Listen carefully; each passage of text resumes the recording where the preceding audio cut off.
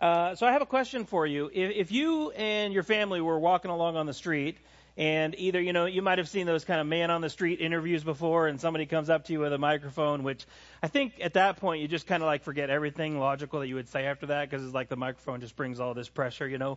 But so maybe not that high pressure of an environment, but if you're walking along on the street with your family and you're having a conversation with someone, and someone says something to the effect of, "Hey, would you tell me a little bit about how your family works?" You might say something like, "Well, okay, what do you mean? Like, what are you looking for here? What can I tell you?" Well, if they said in response, "What are your goals?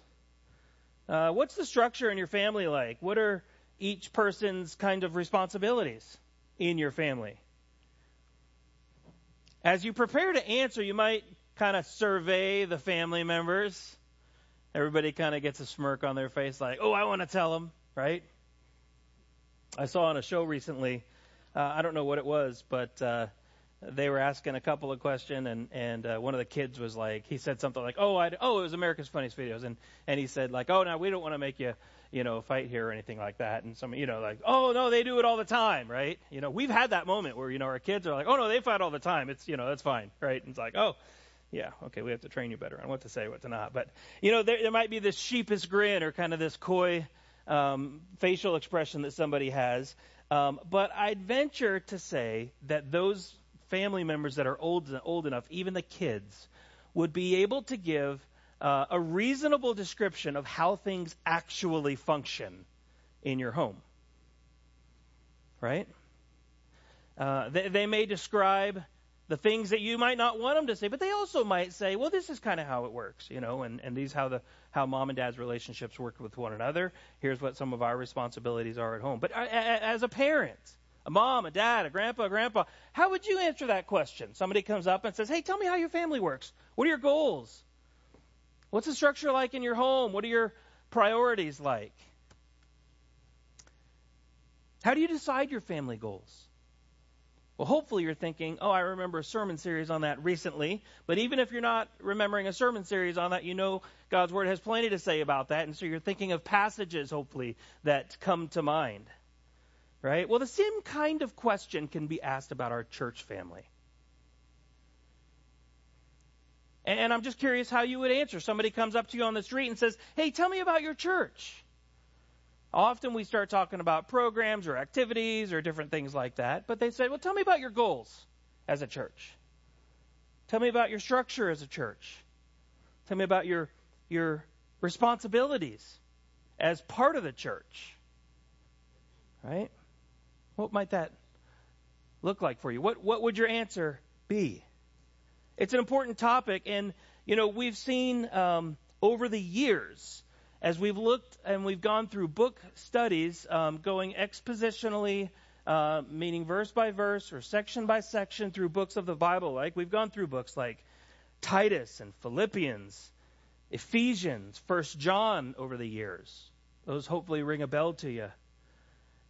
And each piece sort of adds to the picture and focuses on individual and corporate aspects of our goals as a church, our structure, and each one's responsibility. When I say the word corporate, I just mean how we are together. In other words, we each have individual responsibilities, but together, if we're doing the responsibilities that God has called us to do, then corporately we will operate in a way that brings glory to God. It'll be imperfect, to be sure, but we'll operate in that way.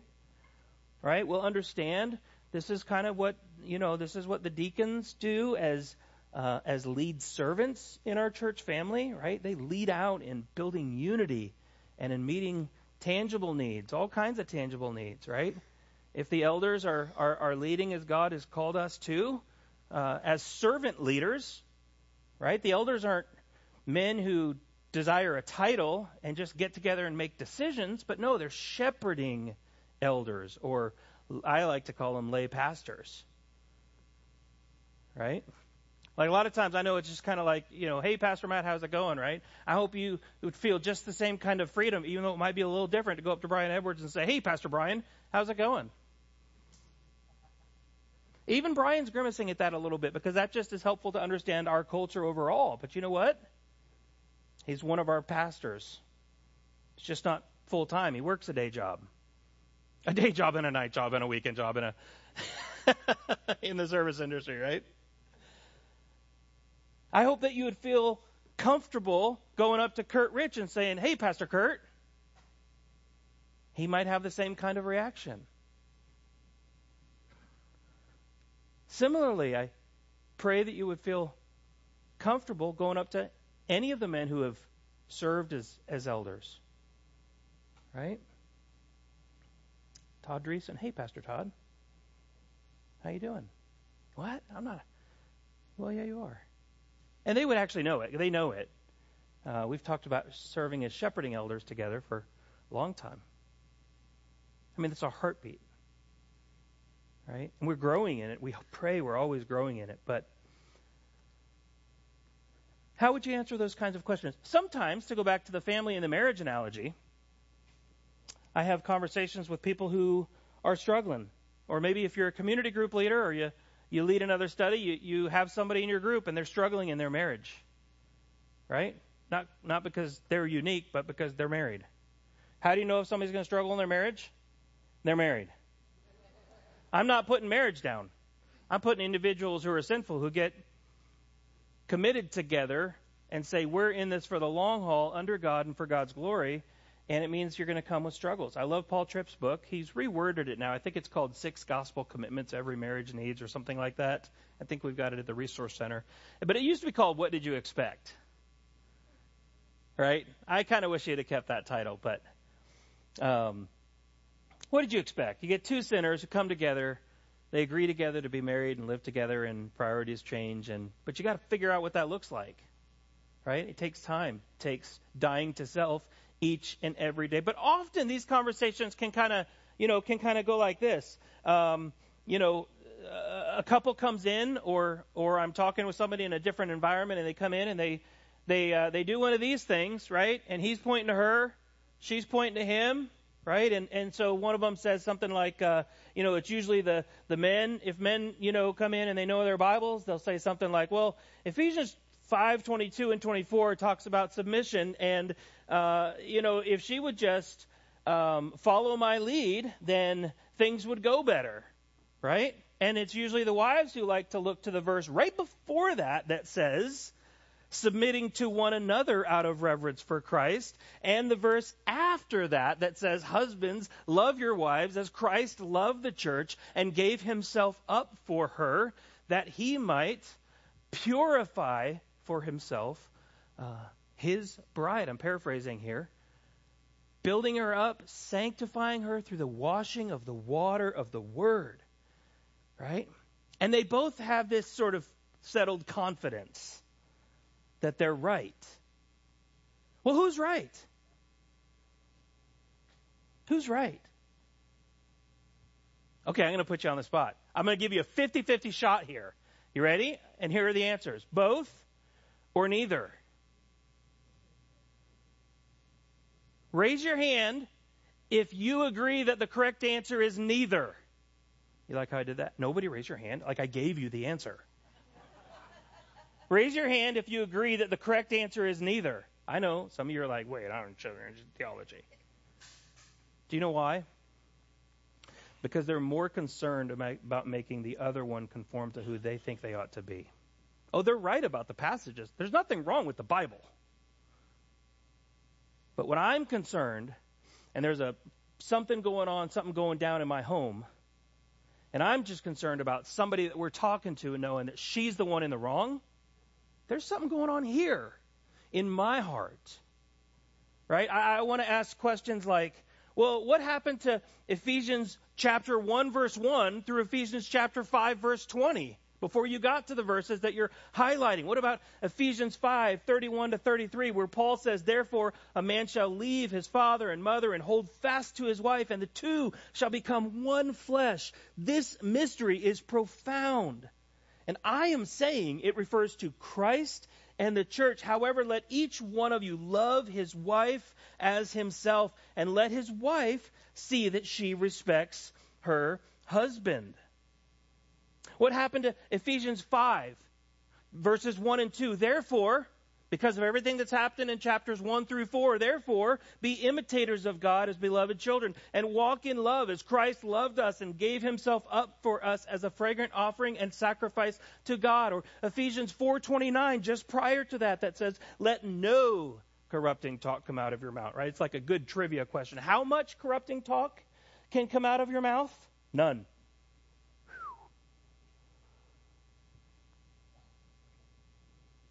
But only such as is good for building up, as fits the occasion, that it may give grace to those who hear. Or what about Ephesians 4:11 through 16, which talk about the body of Christ coming together, being equipped and built up by the elders who oversee and equip the members of the body for the work that God has called them to do, so that because we are to grow up in every way into him who is the head, into Christ, from whom the whole body, listen to the words here, joined and held together by every joint with which it is equipped, when each part is working properly, makes the body so that it builds itself up in love.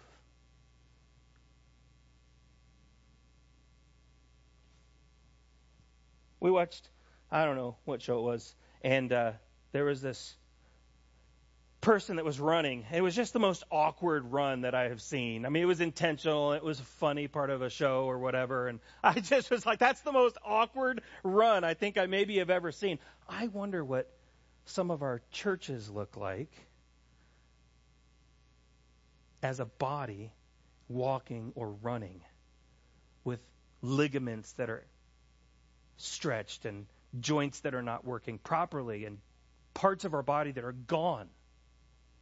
What would our walk look like as a corporate body of Christ? Or Ephesians 2:1 through 10, all of which precedes these marriage verses, these marriage passages that people come in wanting to point the finger at.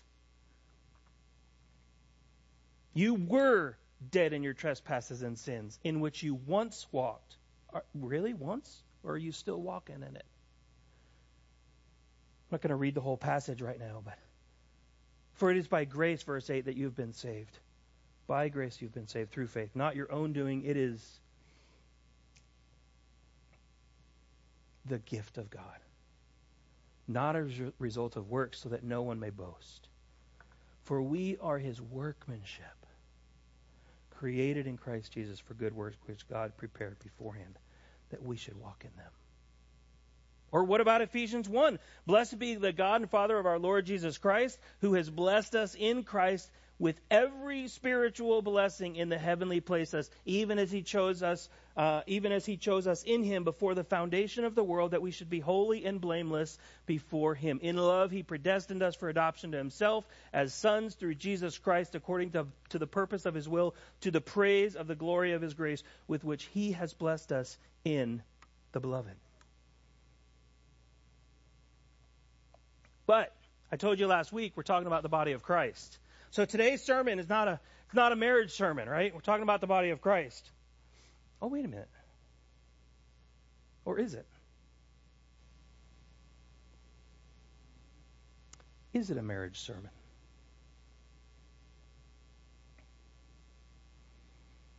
Like the Apostle Paul, who describes his goal. Remember the goal of family I mentioned before. His goal of ministry to the church. Now, in this context, Paul's defending his ministry, and so there's a lot going on in this context, but I want you to listen to this phrase. This is how Paul, the apostle, views the church in Corinth. He said, I feel a divine jealousy for you, since I betrothed you to one husband, to present you as a pure virgin to Christ. This is how Paul views the church. And as we think about, well, how do we come together and how do we make decisions and how do we support one another? Today is going to be, sort of like a flyover as we look at a variety of different passages. But I want to go back to something that I mentioned last week. But church, would you get this picture that we are the bride of Christ, gathered and scattered. We are the bride of Christ. As a collective, corporate, I say corporate, capital C, around the world, we are scattered among many nations and many tribes and many peoples and languages. We, the church, capital C, are the capital B bride of Christ. And while many of our brothers and sisters are around the county, the city, the state, the country, the nation, and the globe, we who are gathered here at Oak Grove Church are called by God to help one another accomplish at least 7 wonderful responsibilities. And I'm less concerned with whether or not you would word things this way exactly. If you were talking to someone in town and they said, hey, tell me about your church. Tell me about your goals, your structure, your priorities. I hope it would resemble some of these things. And again, this is a list of 7. Jonathan Lehman mentions this in a book, Understanding the Congregation's Authority, and Don't Fire Your Church Members. I mentioned last week it's sort of an apologetic or an argument for how we describe ourselves as elder-led congregationalism. Right? At the end of the day, the buck stops with those who have committed to be members of Oak Grove Church. Together, you're responsible to identify who God has appointed to serve as pastor elders. Did you hear the way I said that? We work together to identify who Jesus has appointed, who God has appointed to serve as pastor elders. We're not just picking people. We have very strong biblical ramifications for who we consider and why. And that's a humbling thing to say, because I don't always feel qualified for this. I'm not up here. I don't get to serve with these men because I'm any better than anybody else. I know that for sure. And yet we shouldn't shy away from how the Bible lays it out for us. So I'll put these on the screen and then we'll kind of go through them briefly one by one. But I want to say this first. As we look throughout the Bible, there's not a particular verse that says, here's how church should look as a whole. Right? What you see is you see snippets of it throughout the New Testament in particular, when the church was brought together in Acts. But even in the Old Testament, you'll see almost all these principles just worded a little different way in the Old Testament for God's people. The things that God has called his people to do together. How they're called to live with one another. How they're called to help one another. Right? All of these things are in the Old Testament and the New, but particularly defined for us. Or I should say described for us. Right? You think of church membership and being a body of Christ, it's just assumed. The way we do church membership, how we administrate it, right? Each church can be a little different in how they kind of like do church, so to speak. But we ought to be able to identify our values and our goals and what God calls us to do from the Scriptures and try to work real hard to stick as closely to that as we can. So here are 7. Last week I mentioned 6. I didn't mention this one. The first one is attend church regularly, and I'm just going to zip through them right now. Number 2, help preserve the gospel message. This should be one slide with all 6 of them on there. Help affirm gospel citizens. Disciple other church members. Share the gospel with outsiders or with non-Christians. Follow your leaders. But if we don't do number 1, commit to being gathered together in the meeting, in the regular assembly, we're not going to do numbers 2 through 6 very well at all. Right? In Hebrews 10:24 and 25, the Apostle Paul says, and let us consider how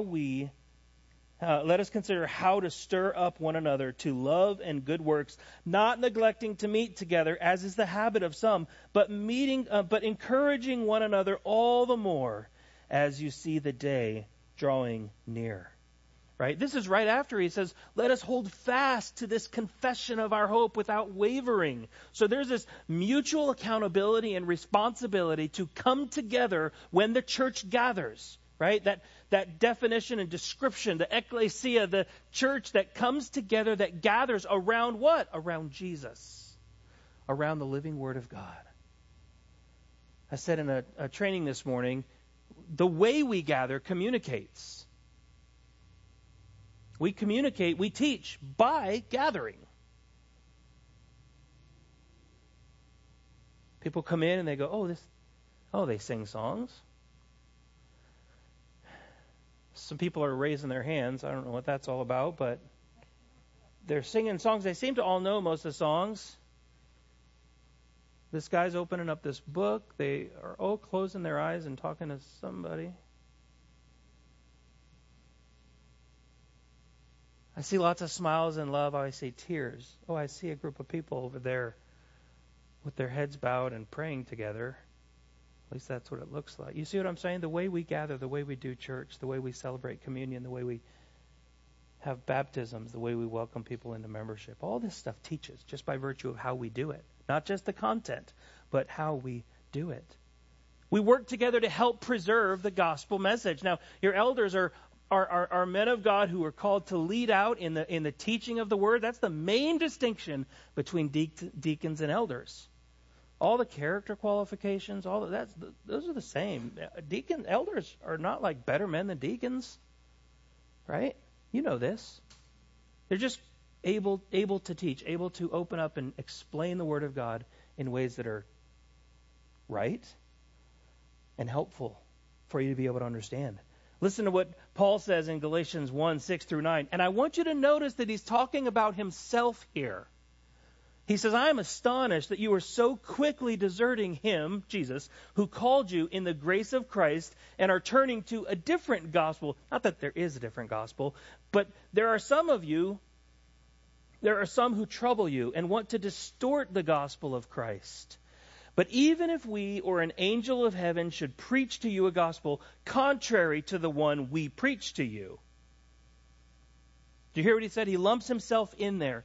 Even if we, those who brought the gospel to you, start preaching a different gospel, let him be accursed. Nobody who comes and claims to be God's representative can proclaim anything than that salvation comes by God's grace through faith, which is a gift of God.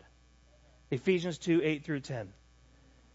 Let him be accursed. As we have said before, so now I say again, if anyone is preaching a gospel contrary to the one you received, let him be accursed. In other words, he's saying, church, the responsibility is on you to listen well, to prayerfully discern what is being proclaimed to you. And if something, right, we're not talking about like I said something wrong last week. Several months ago I said something, I was like, I came back the next week and tried to make a correction. I said I misspoke last week and here's why, and that sort of thing, right? But if somebody is proclaiming a gospel to you that is different than the gospel of grace that Oak Grove Church has stood on for 150 years, it's your responsibility to clarify to be sure you hear it right, and then to out them. And that means if it's ever me. If it's any of your elders, by God's grace it will never be. But it's your responsibility to say, you know what, we can't stand for this. We are called, number 3, to help affirm gospel citizens. Listen to how Paul describes it in Romans chapter 12. He says, love one another with brotherly affection. We're seeing this as we're going through 1 Thessalonians, so we're taking a break for a few weeks here. Brotherly affection. Outdo one another in showing honor. Friend, do you have something against another brother or sister? Are you striving to outdo them in showing honor? Or is it easy for you to get aside and kind of pull your group together, get people on your side of an issue? Paul says have nothing to do with it. In fact, he goes further in the book of Titus. But sticking here, verse 11, do not be slothful in zeal, be fervent in spirit, serve the Lord, rejoice in hope, be patient in tribulation, constant in prayer. Contribute to the needs and seek the needs of the saints and seek to show hospitality. This is not simply someone comes in the door and they say they're a Christian, and so we make them a member of the church, and then everything goes on as usual. No, we need to understand their profession of faith. We need to do our best, right? We're not judging their heart, but as fruit inspectors and those who have honest conversations with people, trying to understand where they're at in their relationship with Jesus. And the elders and some other leaders in the church lead out in some of that work, but it needs to be all of us together saying, let's press in around one another to support one another, to be sure that we understand the gospel in the right way, and giving evidence that we understand the gospel and have turned to Jesus in faith. That it's being applied in our own lives, that it's having an effect in our lives. It's the difference between a family who answers that question that I posed at the beginning of the message and says, well, here's how things work in my family. And the kids go,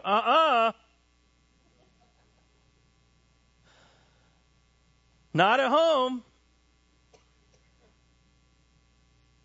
How do we live in that way, friends?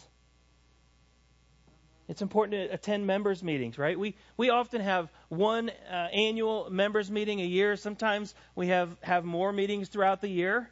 But we often have an annual meeting in the middle of January. We kind of celebrate what God did last year, and we look forward to things in the future. Honestly, I think it'd be neat to have more. Not to go over just a bunch of, business items, but to be together as a group and celebrate as a large group and pray together and pray for one another. And a lot of those things we do in community groups, right, throughout the week, every single week, because we know we can't do it every week together outside of this time. In Acts 2, the apostles summoned the full number of the disciples. They brought all those who were, I'm going to use the word members, even though it's before the church has its real structure yet, right? The church has been formed and is being formed, and Paul's letters haven't been written yet, and so we don't see all of the structure that Paul lays out in his epistles, his letters.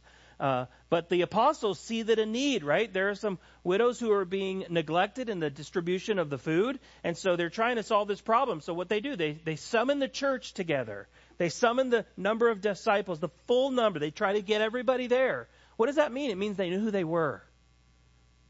Hey, make sure this family is here. Let's get this family here. They knew who one another were, and when someone said, hey, we're meeting over at whoever's house, come on over for this meeting, they wouldn't say, wait, what?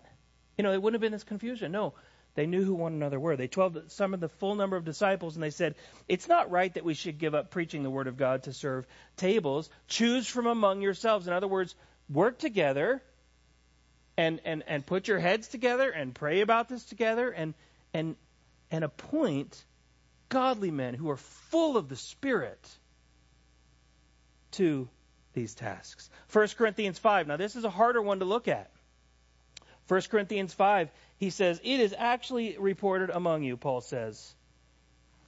It is actually reported among you that there is sexual immorality among you, and of a kind that's not tolerated even among the pagans. For a man has his father's wife, and you are arrogant.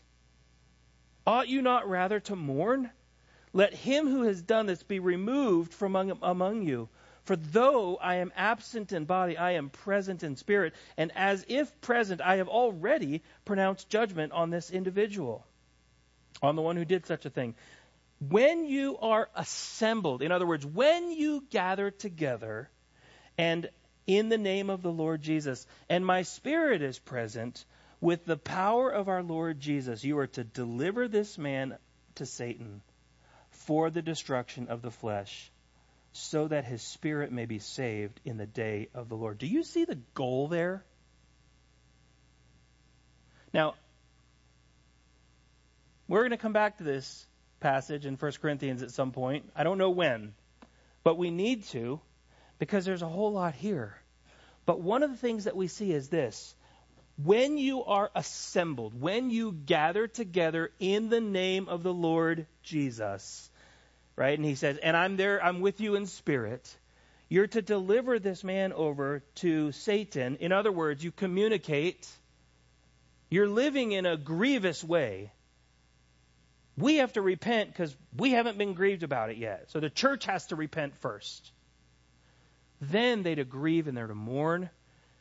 They repent and they come together, have a solemn assembly. Could look like a lot of different things. And if this individual won't repent, then they put him out of the church, essentially communicating based on the way you're living, grievous sin, known sin, right? This isn't like, oh, whoops, I messed up. Oh, you're out of here. We're not talking about anything like that. I think you know that. You are to put him out of you. Why? For the destruction of his flesh. In other words, if an individual is a child of God, we understand that the Bible says that as they're living out among the world, they will realize that their ways are disastrous. They will realize that they don't want to live according to the flesh and repent. Or maybe get saved for the first time and say, you know what, I was masquerading as a Christian. And be broken. And come back. And we celebrate when that happens. Right? They don't live with a scarlet letter. No, we celebrate when one who was put out in love comes back. And that was all under the heading of members' meetings. But that's when that would happen, when we're together as a body. And we disciple other church members. I read this already earlier. Rather, speaking the truth in love, we are to grow up in every way into Jesus, into him who is the head, into Christ, from whom the whole body, joined and held together, with which it is equipped, when each part is working properly, makes its body so that it builds itself up in love. You want a pastoral job description? That's it. You want a job description for elders? That's it. You want a job description for every church member? That's it. It's not comprehensive, but it covers the main ideas. Number 6, we share the gospel with others. Right? I love 2 Corinthians 5. It says, therefore, if anyone is in Christ, he's a new creation. The old has passed away. Behold, the new has come. And all this is from God, who through Christ has reconciled us to himself and has given us the ministry of reconciliation, not counting our trespasses. I skipped part of it. That is, verse 19, that is, in Christ, God was reconciling the world to himself, not counting their trespasses against them, and entrusting to us the message of reconciliation. Therefore, we are ambassadors for Christ. In other words, we are sent ones who go and we represent another's message. It's not our message. It's God's message. We're to deliver it in God's manner, with God's words. Why? Because God is making his appeal through us. And we implore you on behalf of Christ, be reconciled to God.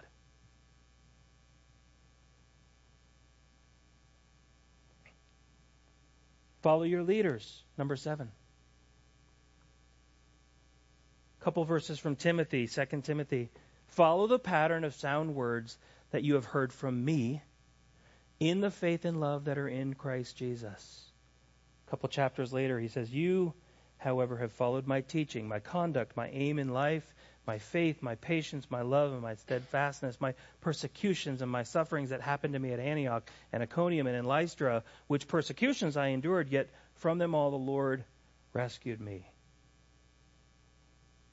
He's saying, Timothy, you're an example in this. Keep it up. Keep going. Bring others with you. Lastly, Hebrews 13:17. The writer of Hebrews says, obey your leaders and submit to them. Now, we bristle. Can we just be honest and say we bristle at that? No, I don't like that decision. Well, then what are we going to do? Do you want to make all the decisions? Look at how he ends this passage. He says, for they are keeping watch over your souls as those who will give an account. That's the weightiness of serving as a pastor elder. And we don't do it right every time. We'll tell you as a group. Ask any one of us.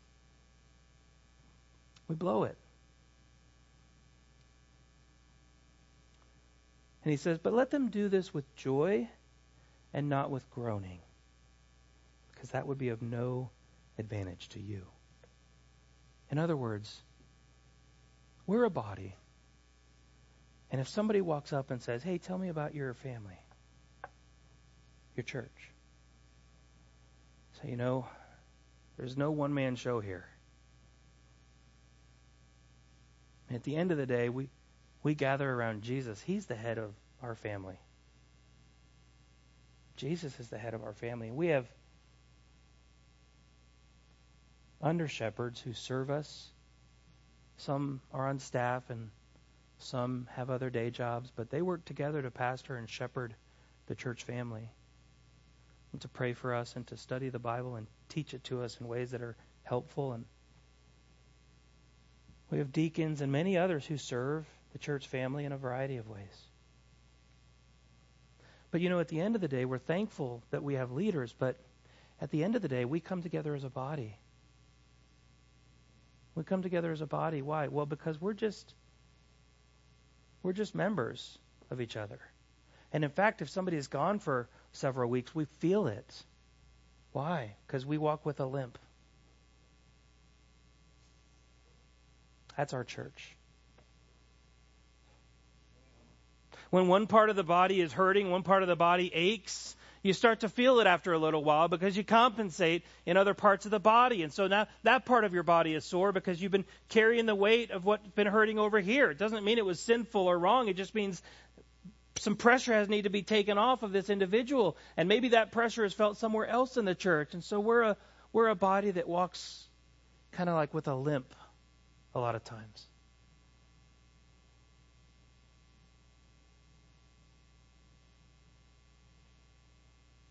But one day we won't hurt anymore. In fact, one day we're gonna go from being engaged or betrothed to married to Jesus in the marriage supper of the Lamb. And we won't cry anymore. We won't grieve anymore. We won't struggle anymore. And we'll get to worship God for all of eternity with one another, joining our hands together, or maybe not, because we'll all be face down on the ground, praising the name of Jesus and worshiping Him. And saying, holy, holy, holy is the Lord God Almighty, who was and who is to come. That's who we are. It feels a little awkward right now because we're still here on earth and we all struggle with sin, but we know who we are. We're a family. Being built into a building. A body.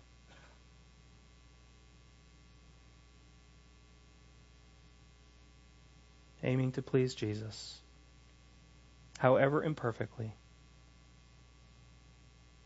but knowing that each one of us is responsible to do the part that God has created us for, equipped us to do, and commissioned us to do by His grace and for His glory.